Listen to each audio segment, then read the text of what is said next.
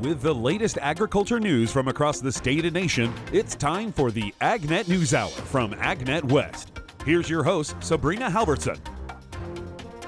Good morning and welcome to the AgNet News Hour. Thank you for joining us this morning. Coming up later, water supplies are in good shape despite the slow start to the rainy season.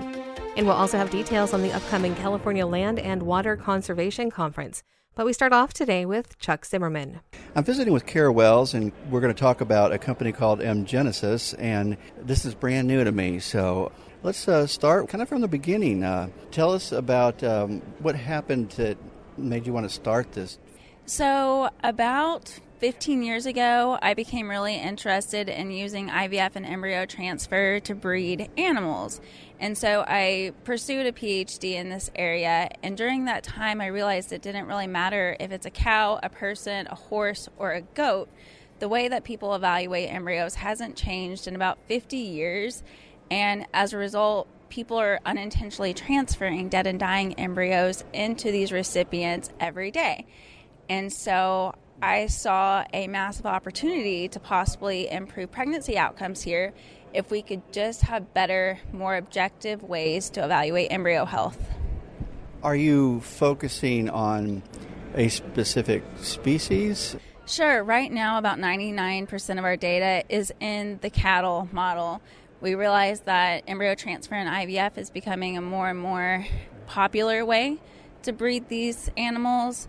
Producers are investing in it, and so we have collected data in both beef and dairy animals.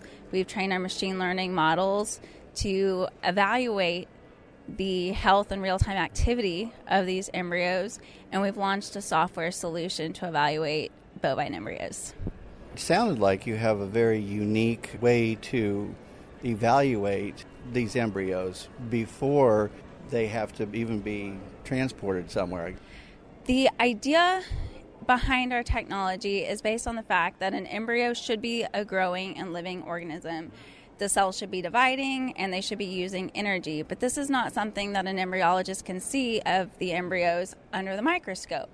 So we wanted a way to analyze this that was practical and affordable to the IVF labs and the embryologists. So we landed on taking a 30-second video of these embryos on a smartphone mounted to a microscope, and we started analyzing the video data of these embryos frame by frame.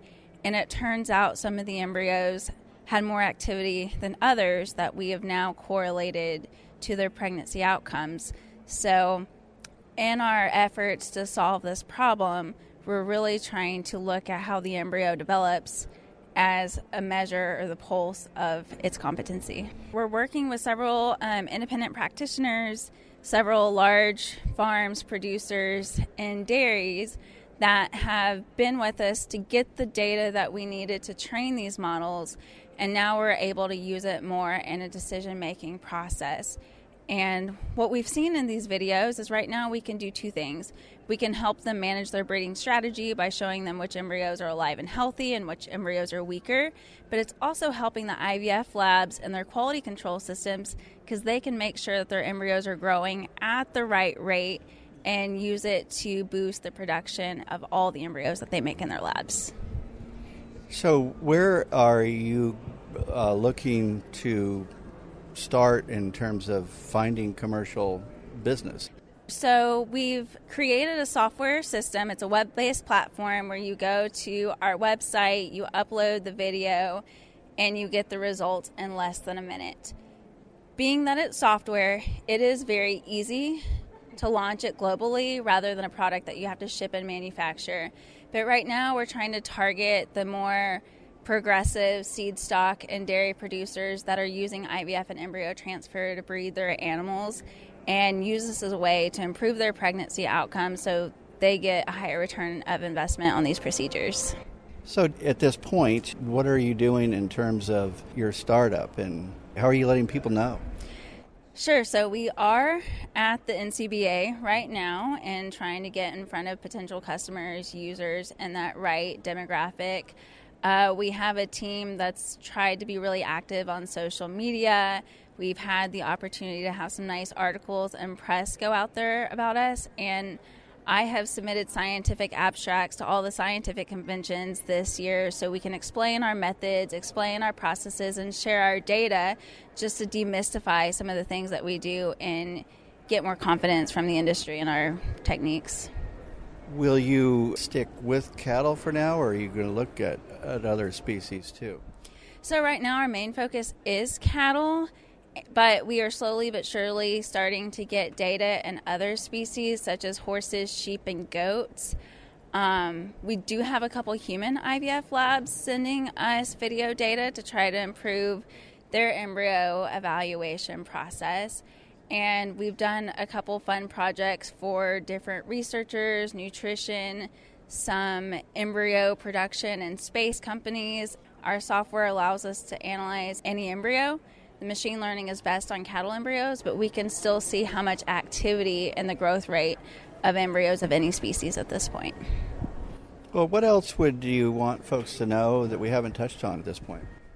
We are kind of creating a new category in the space. No one really does a Google search for embryo health testing or embryo health analysis because they don't know that it exists. So I really appreciate the opportunity to help make people aware that this technology can be used. We're really agnostic to any IVF lab. And, you know, if you want the data to look at your embryos and help improve these processes, we'd be happy to work with them and see how our systems can be a complement in your systems. All right. Well, thank you very much, Kara, for visiting with me here, and Chuck Zimmerman reporting. We go now to Brian German. And we are out in the New Holland booth at World Ag Expo 2024. And who am I standing here with this morning? My name is Mike Terry. I'm with Raven. I'm a field system specialist for Raven here. Been with Raven for about 2 years now. We're standing in front of a fairly new piece of equipment for you folks here, and sounds pretty exciting, and it's kind of getting rolled out in some different areas in California. So tell me a little bit about this equipment here. So what we have here is our new fan sprayer system. It is with our Hawkeye 2 system. And so with that is we're able to control droplet size as well as pressure and section control for sprayers in orchards, for vineyards and orchards as well. And the benefits of that is going to be just refining those applications further, right? Just to make sure that you're getting what you want where it needs to go. Correct. So with that, with the restrictions we have in California, we can actually control the droplet size more efficiently, have better traceability of where product is being applied in the fields, and then going back and showing our records where we've applied and where we didn't apply. So traditional fan sprayers, when they would coming out and they would make their turns, typically their sprays are still on. Most don't have controls over turn off spray, they just keep going. With this, when you leave your boundary point, the spray automatically turns off by itself. So therefore, when they're making turns or they have point rows where they're spraying on the left side and they're not spraying on the right where there's a roadway, it'll shut off on the right side and keep spraying on the left and control that same pressure and the key rate that the grower's looking for that's been applied. And all that's you program that in, and then once you get going, it's going to know where you are based on GPS. Yes. So on the tablet we have inside the tractor, you select your field. You bring in from whatever your agronomist, your PCA is written down. They select that field, that recommendation. They select that. It will not allow you to apply until you are inside that boundary. So the safety is there's no chance of an applicator applying outside the boundary or in the wrong field because he's outside that boundary. He would be outside that boundary at that point.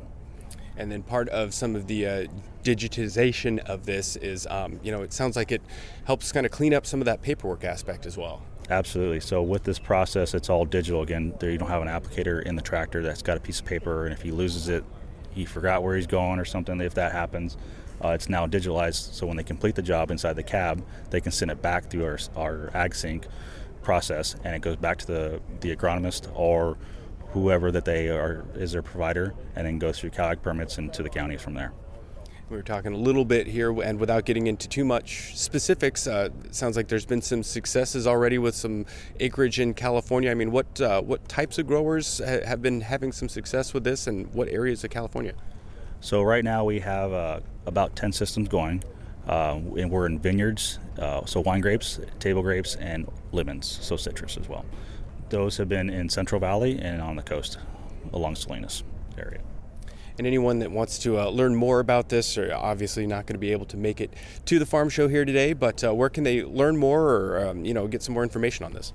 So right now you can go to Raven Ravens website, or any New Holland dealership in California. We can connect that way and go from there. It's just ask about the orchard sprayer, and we'll connect that way.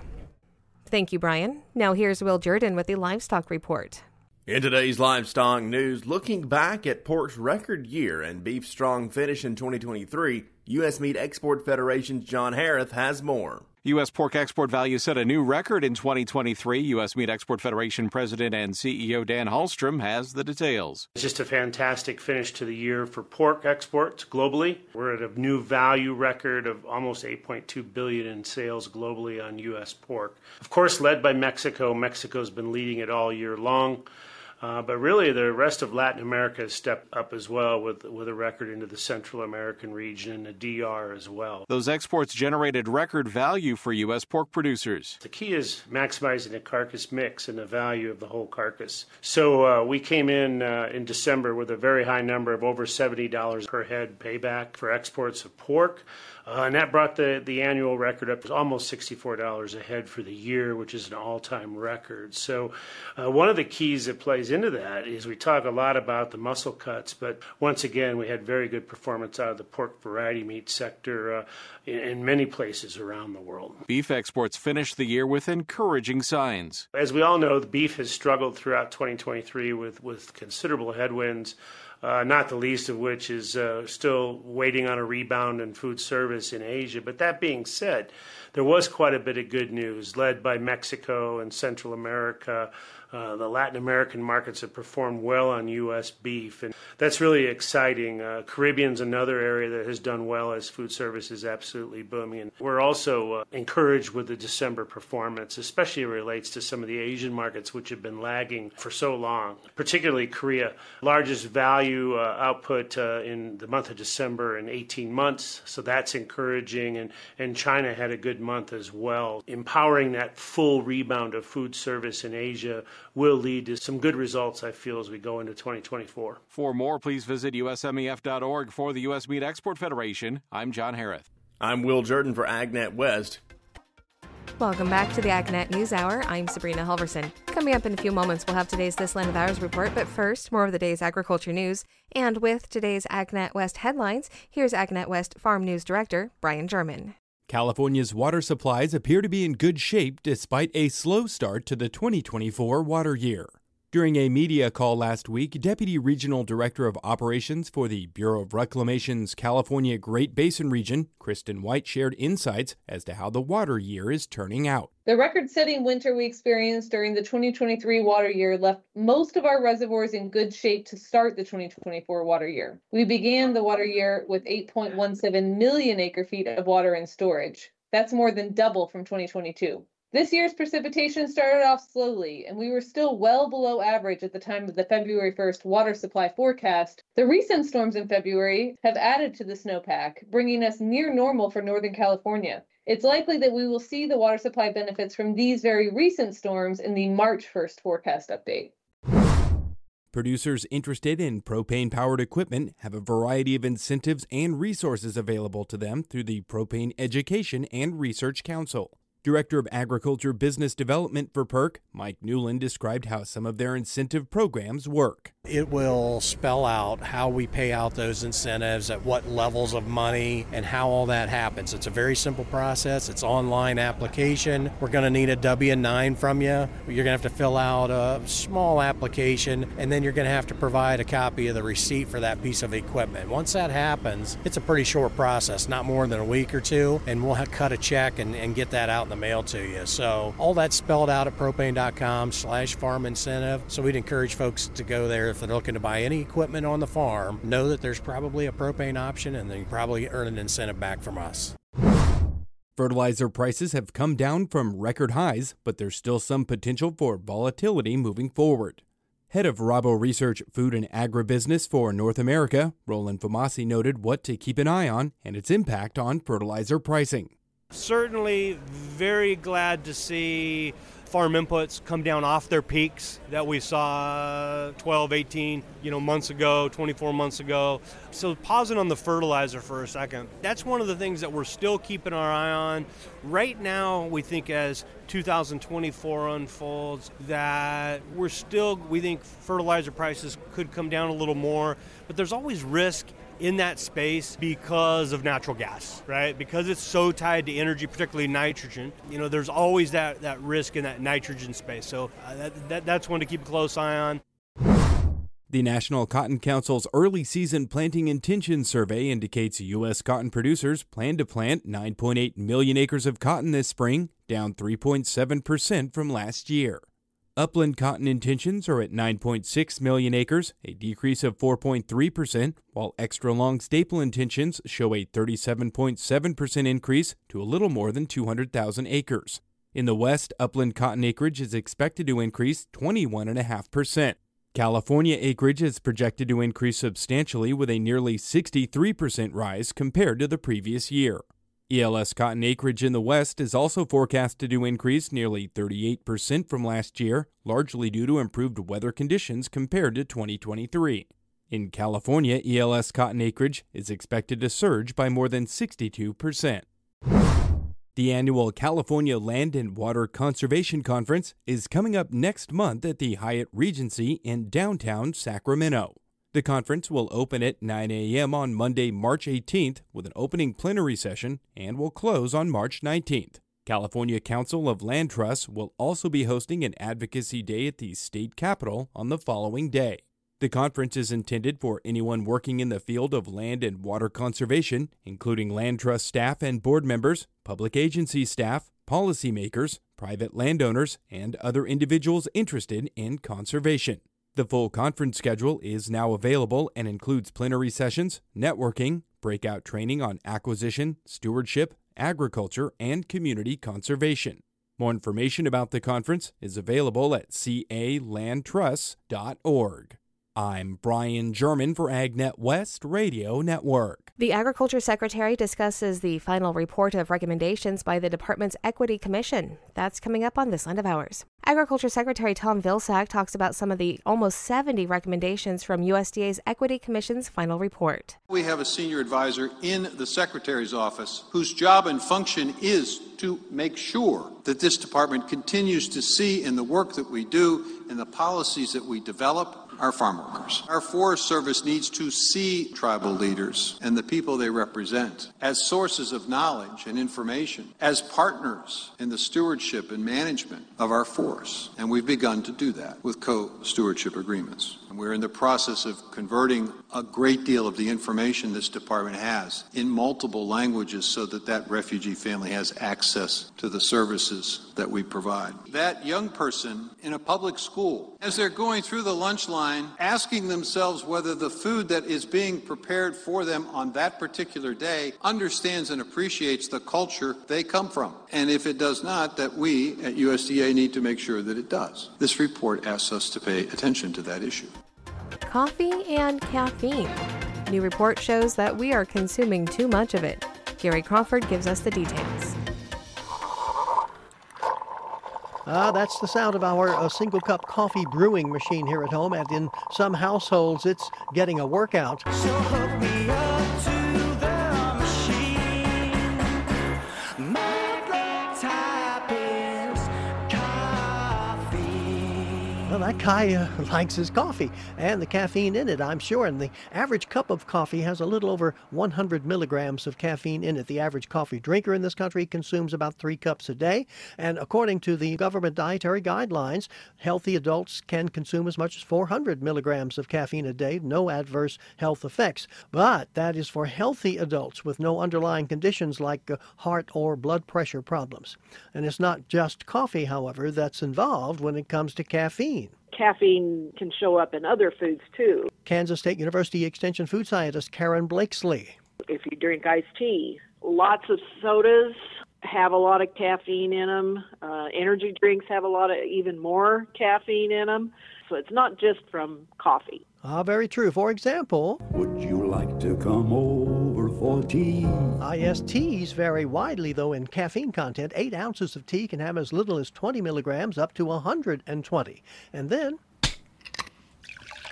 soft drinks. 20-ounce soda can have from 22 to 70 milligrams of caffeine. And then, of course, a relatively new arrival on the scene, the energy drink. Yes, those can range from, say, Red Bull 8-ounce can, 80 milligrams of caffeine, but then there's at least one 2-ounce drink with 230 milligrams of caffeine in it.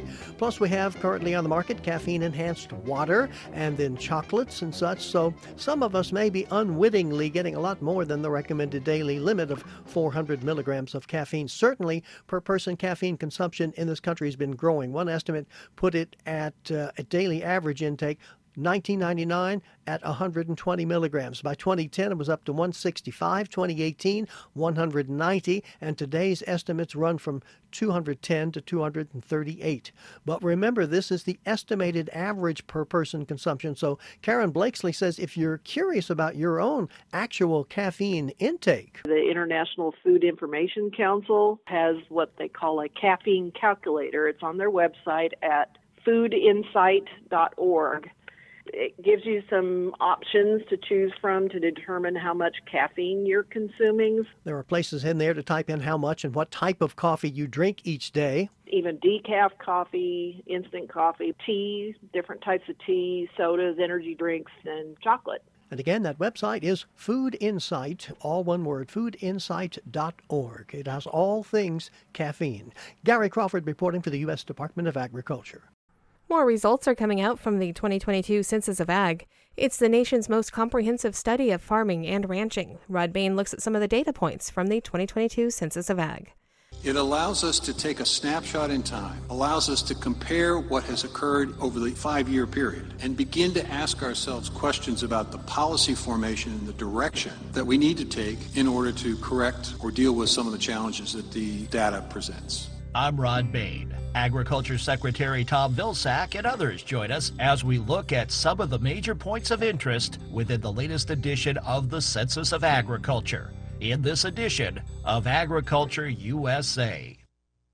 Over 6 million data points about our nation's farms and ranches and those who operate them, down to the county level. That is the makeup of the foremost agricultural information resource in the U.S., the 2022 Census of Agriculture. Every 5 years, USDA conducts the census, with months of enumerating responses and crunching the figures to present the snapshot in time that is farming and ranching in the end of 2022. Among the findings of note, 2 particular data points that raised the concern of Agriculture Secretary Tom Vilsack. Survey after survey continues to show a decline in the number of farms and in the farmland. In 2017, when we did the survey, there were 2,042,220 farms. Today, the survey reports we have 1,900,487 farms. That's 142,000 fewer farms in 5 years. In 2017, we had almost, a little over 900 million acres of land and farming. 5 years later, we have 880 million acres. So we've lost 20 million acres. What has also been a concerning data trend throughout recent censuses of agriculture, the increasing average age of farm producers in our country. Brian Combs of USDA's National Agricultural Statistics Service notes that found in the 2022 census, overall average of all producers at 58.1. At a 6-month increase from the 2017 Census of Agriculture, that is a smaller census-to-census rise in average producer age than seen in recent surveys. However, the demographic category of new and beginning and young farmers draw interest from various data points. For instance, the young producer is anyone who is involved in farm decision-making under the age of 35 as of December the 31st, 2022. And the census shows that 296,480 young producers were reported. There was also an 11% increase in the number of beginning farmers from the 2017 census. When looking at beginning farmers within the latest census from an average age standpoint, the average age of these new and beginning producers is 47.1, which is lower than the overall average of all producers. And within the total number of ag producers in the U.S., 30% of producers were considered new and beginning. beginning for the 2022 Census of Agriculture. An additional demographic data point. Female producers accounted for 36%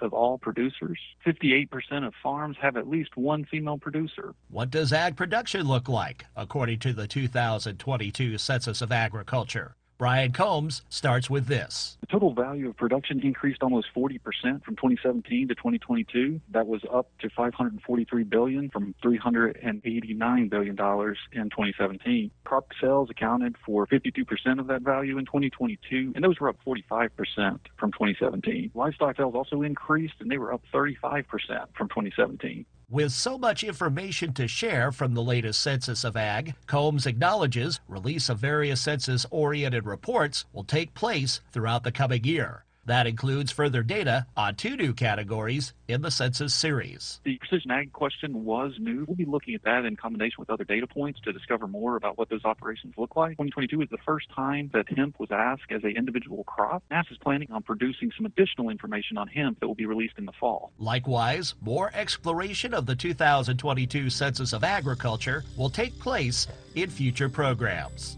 This has been Agriculture USA. I'm Rod Bain reporting for the U.S. Department of Agriculture in Washington, D.C.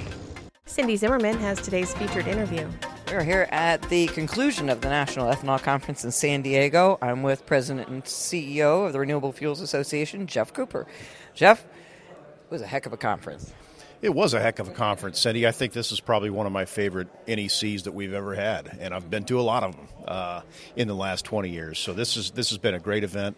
Lots of energy, lots of enthusiasm coming out of this conference for the opportunities that lie ahead. I think everybody is really charged up about the bright future that this industry has.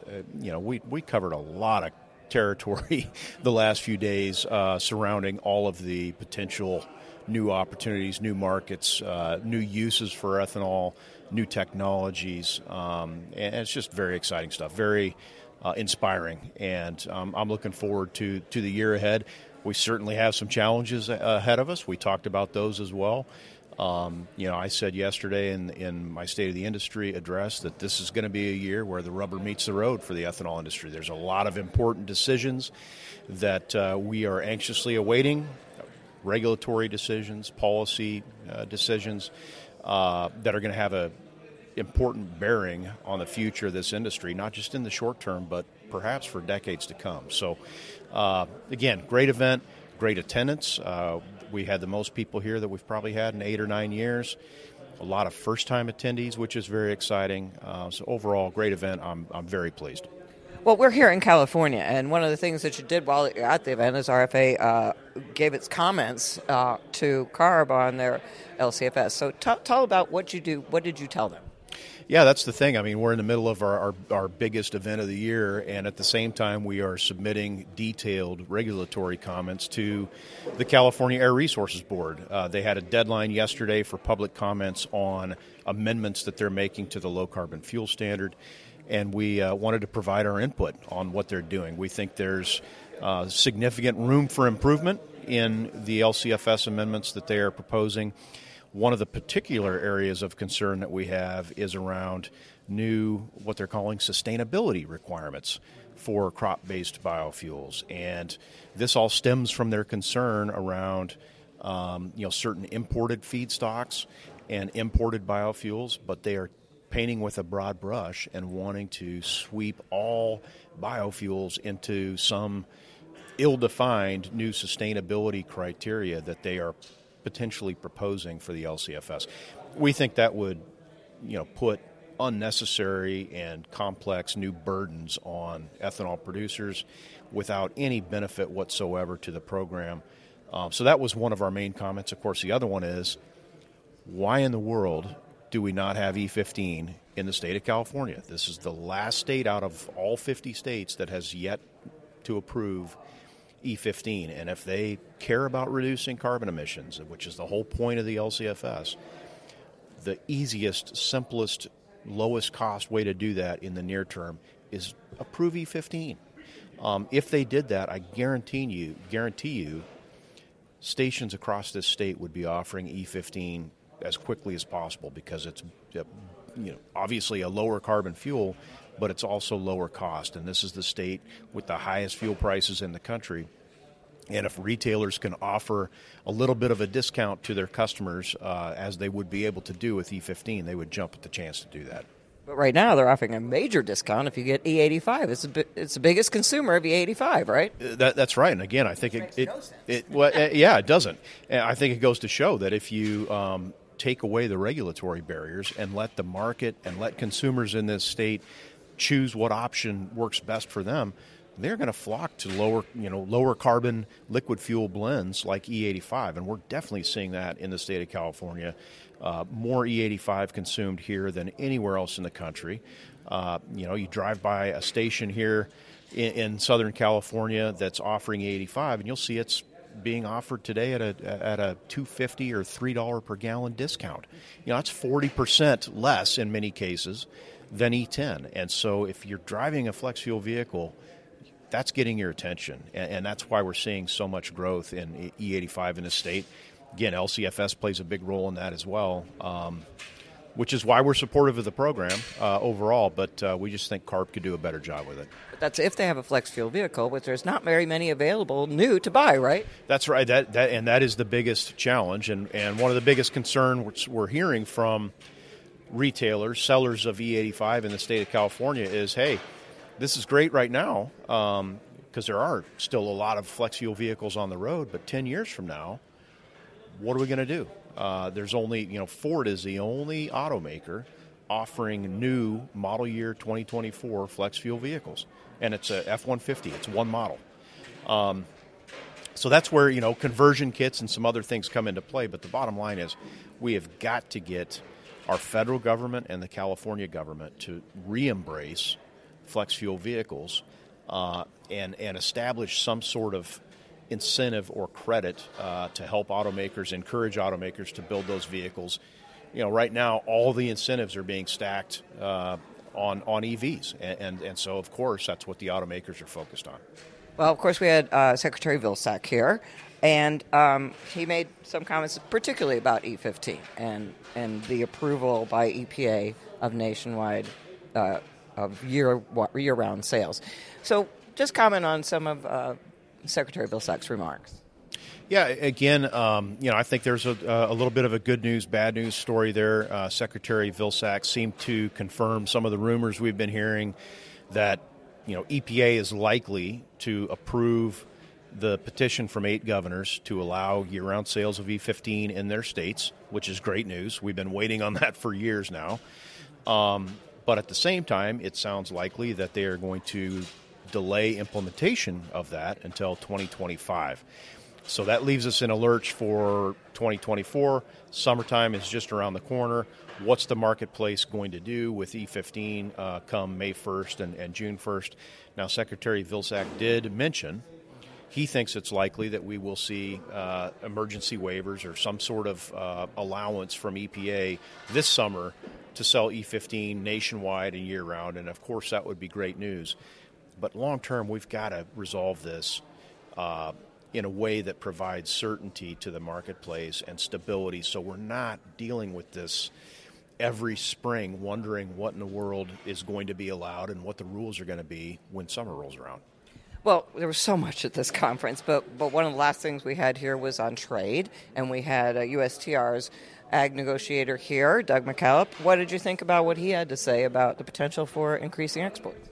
Well, I was very encouraged, again, by his comments. Our theme of our conference was powered by partnerships, and the U.S. Trade Representative's Office and Ambassador McCallop have been great partners to the industry, to RFA, when it comes to building new markets and opening new markets. And he really did discuss some of the positive progress we're making in Latin American countries, some of the developments in Japan that are leading to growth and demand for our product.